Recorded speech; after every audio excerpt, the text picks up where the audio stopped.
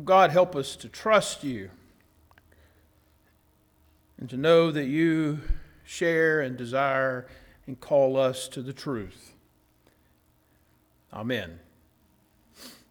I'd like to begin by asking just the Girl Scouts here. Sorry, the rest of y'all can listen in though. I want to ask you a couple questions. Okay? Y'all ready? How many of you have ever heard the word amen before? Yes. Okay, good. When have you heard that word before? Okay. Praying at church, and when did you hear about it? When did they say amen? What part of the... Grace, you had it going. What did you say? Just say what you just said again. At the end of the prayer. Okay. So you heard it during the prayer and you heard it at the end of the prayer. Okay. Excellent. See, those weren't hard questions, really, were they? You aced the test. Indeed, that word amen is very familiar to us. We say it at the end of the prayer, and because amen is at the end of the prayer, very often we assume that amen must mean something like the end or over and out, something like that. But that's really not what the word means. When Grace read the word amen in that short verse earlier, she did say the word amen, even though she didn't say it in English. Now, the English translation wasn't amen, but the Greek word, and Greek was what most of the New Testament was written in. The Greek word is amen.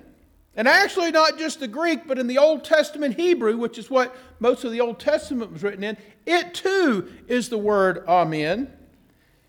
And it doesn't mean the end.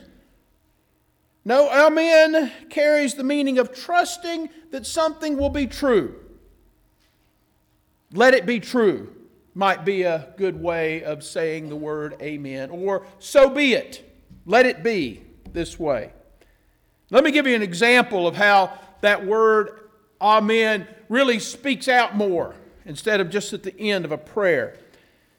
Last Sunday I participated in a march downtown.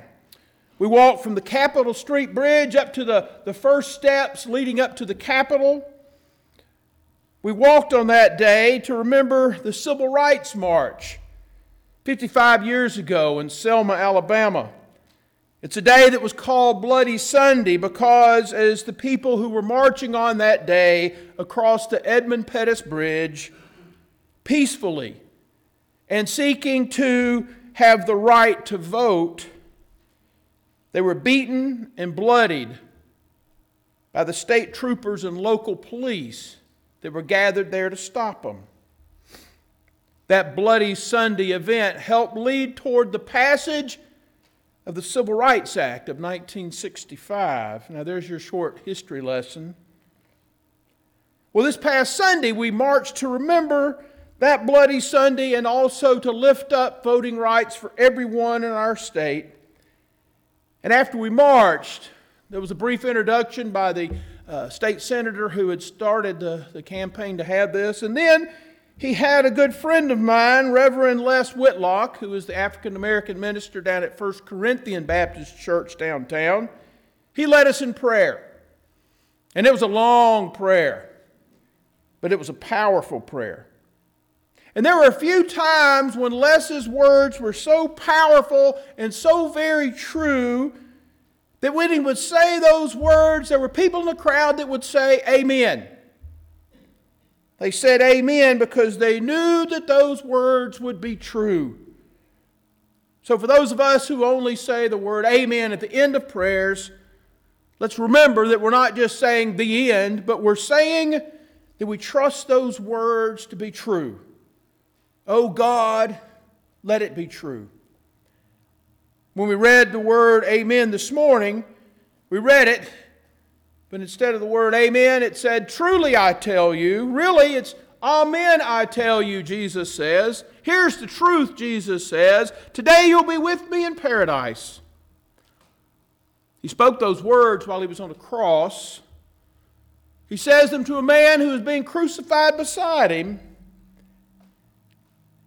Jesus says this at a longer conversation that takes place between Jesus and the two criminals that were crucified beside him. Both of those men were being killed because Luke tells us that they were criminals. Now, we never find out what kind of criminals they were, what they actually did. But if you were going to be crucified by the Roman government, you had to have done something that was either very horrible or very threatening.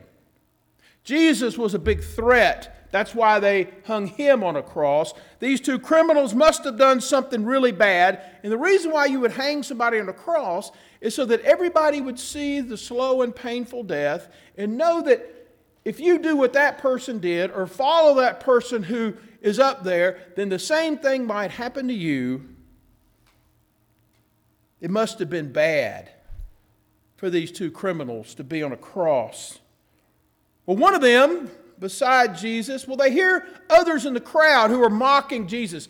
You know, they'd say that Jesus was the Messiah, and they're making fun of him. Say, well, if you're the Messiah, come on, then get yourself off this cross. They were mocking him. Well, this one criminal hears the crowd mocking him, and he chimes in. Aren't you the Messiah? He asked Jesus. Save yourself and us. But then the criminal on the other side, he hears the same thing, and here's what this guy says. And here's what Luke writes. This other criminal rebukes him, saying, do you not fear God, since you were under the same sentence of condemnation, and we are being condemned justly because we're getting what we deserve for our deeds, but this man has done nothing wrong. Can you get the picture here? The one criminal mocks Jesus. The other one defends him. He's done nothing wrong, the guy says. And then after he says this and admits that they're getting what they deserve, this criminal's not finished yet. He says to Jesus, Jesus, remember me when you come into your kingdom.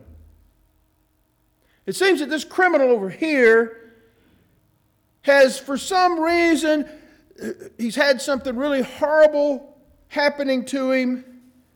He deserves what's going to happen to him on a cross, but he also recognizes that in Jesus there's something different. That maybe Jesus is the Messiah after all. Maybe this Messiah, Jesus, has plans for a new kingdom. So he reaches out in hope for something more than how things are right now. Jesus, remember me when you come into your kingdom. And then Jesus says the words we heard today. Truly I tell you, amen, I tell you, here is the truth, is what Jesus is saying. And the truth is, today you'll be with me in paradise. That word paradise is all throughout Scripture. Very often it references a garden or a park. Sometimes it talks about a second Garden of Eden. Other times it talks about the upper regions of heaven. No matter what, the word paradise speaks of a place of future happiness.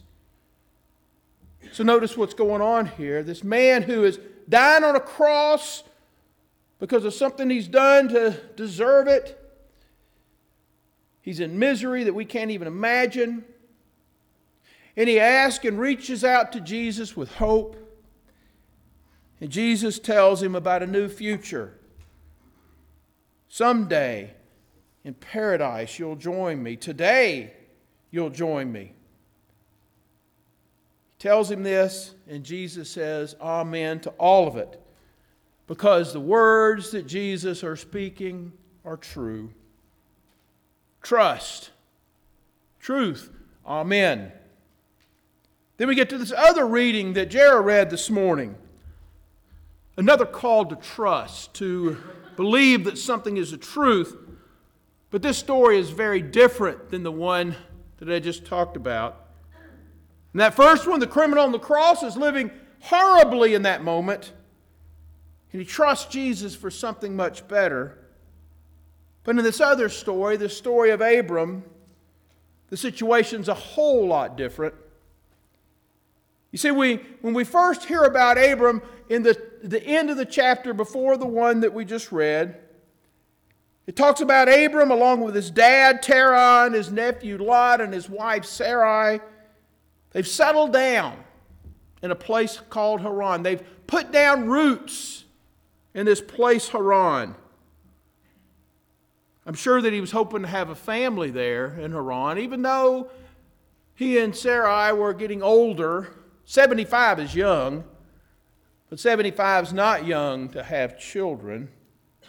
Pretty much impossible. But they had settled down there, and as we would read later on, they do pretty well. They've gathered a lot of possessions, and they even have some servants. But then we get to the reading today, where God comes and tells Abram to go. Go from your country, your father's kindred, in other words, his extended family, and your father's house, the place where he's rooted down. Go, the Lord tells him. Now remember, he has settled down there. He's rooted there. Life is pretty good. But now God tells him to go. Go away from everything you know. And then God takes over as the one who will lead him. Did you notice that? God does the doing. He tells Abram to go to this land and I will show you, God says. I'll make you a great nation, God says. I will bless you. I will make your name great. I will bless those who bless you, curse those who curse you. And in you, Abram, all the families of the earth will be blessed. They will be blessed because God will do the blessing. Now let's reflect on these two stories a moment. This first one, this criminal in a horrible place and reaching out in hope. And Jesus says, today you'll be with me, amen. And then this other situation, Abram's doing well. He's settled. Life is good. But God tells him to go. And not only does God tell him to go, He doesn't tell him where he's going to go. Just that I'll show you. But there's one thing that both these men, Abram and the criminal, they have in common. They both choose to trust. They both knew that there was an amen coming in God's word to them. Maybe Abram could have heard that story like this. Abram, I want you to leave your country and everything that you know, and I want you to go to a place that I'll show you. I'll make you a great nation. Amen. I'll bless you and make your name great. Amen. And in you, Abram, all the families of the earth will be blessed. Amen. And Abram trusted God's truth, and he went. Amen. But then there's one more difference between these two stories. We trust that Jesus was true to his word, and that day this man was with Jesus in paradise, the criminal. But for Abram, this story is going to be much longer, and the journey is going to be very difficult. He goes from being settled to totally unsettled, launched out into a new place. Right after this story, we get to where there's a famine in the land, and Abram and Sarah have to go down to Egypt, and they live as strangers, as foreigners, as immigrants in the land. A hard life they will face. I won't go any further into this very long and interesting story of how Abram and Sarai, later Abraham and Sarah, trust God to lead them, even though it'd be a long time before they would have that child.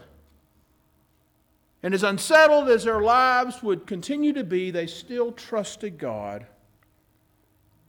As people here who affirm that Jesus is the Christ, the Son of the living God, we are always being called to trust God's word to us, to say amen.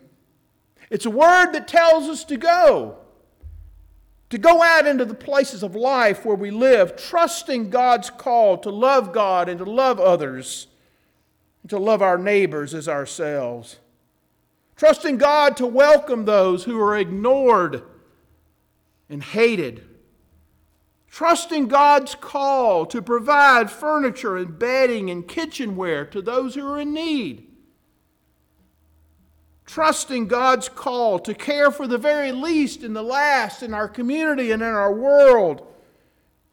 to go and to do all of this, because when we are helping those who are in need, we are helping Jesus Himself. When you do it for one of the least of these brothers and sisters of mine, Jesus said, you're doing it for me.